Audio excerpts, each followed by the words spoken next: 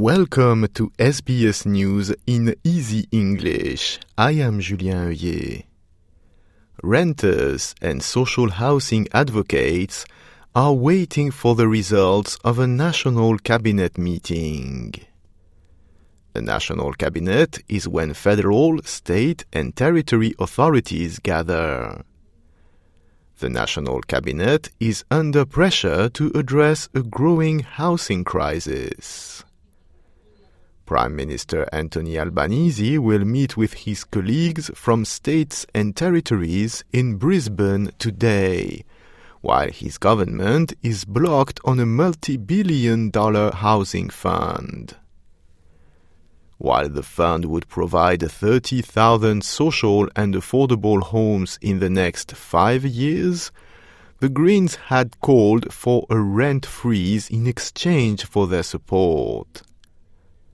Greens housing spokesperson Max Chandler-Mather told the ABC that unrestricted rent hikes will strain Australians financially. Rents are going up at the fastest rate in 35 years. The Reserve Bank has said it's going to go up even faster over the next 12 months. We've had analysis that found that renters, if rents aren't frozen, will pay an extra $4.9 billion of rent over the next 12 months alone. That is a $4.9 billion tsunami heading the way of already financially stressed renters. It would be extraordinary if a bunch of Labor state premiers and Prime Minister decided they were going to lock in unlimited rent increases at a time when renters are suffering the worst they've suffered in generations. The E-Safety Commissioner, Julie Inman-Grant, is calling on the tech industry to do more to protect people from abusive use of generative AI. This is when artificial intelligence is used to create images or text or other content.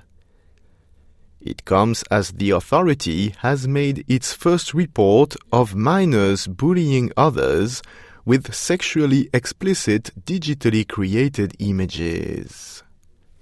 In a newly published detailed document, eSafety offered several ways the industry may increase chatbot safety, such as ChatGPT or image, voice, and video generators.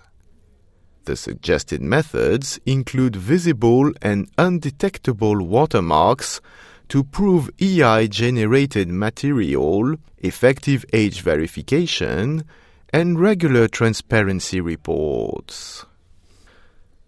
Labour Party members are under pressure to sign and ratify an international treaty that would ban nuclear weapons. This is among fears that additional submarines will compromise the anti-nuclear position of the party.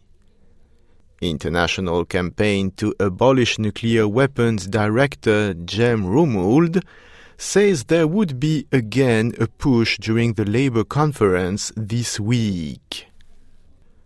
The Australian government has denied that acquiring nuclear-powered submarines violates non-proliferation agreements, and that the AUKUS agreement proposal would lead to nuclear weapons. Mrs. Romould believes signing the treaty will provide legal protections and bind future administrations. Former American President Donald Trump and 18 allies have been indicted in Georgia over efforts to overturn his 2020 election loss in the state. The criminal case was announced on Monday night. It is the fourth accusation brought against the ex-president and the second this month to allege that he tried to subvert the result of the vote. The indictment details dozens of acts by Mr. Trump and his allies to undo his defeat in the battleground state. The former U.S. president, with the backing of his lawyer Rudy Giuliani, has vowed to release a detailed report next week, proving election fraud in the state of Georgia in 2020.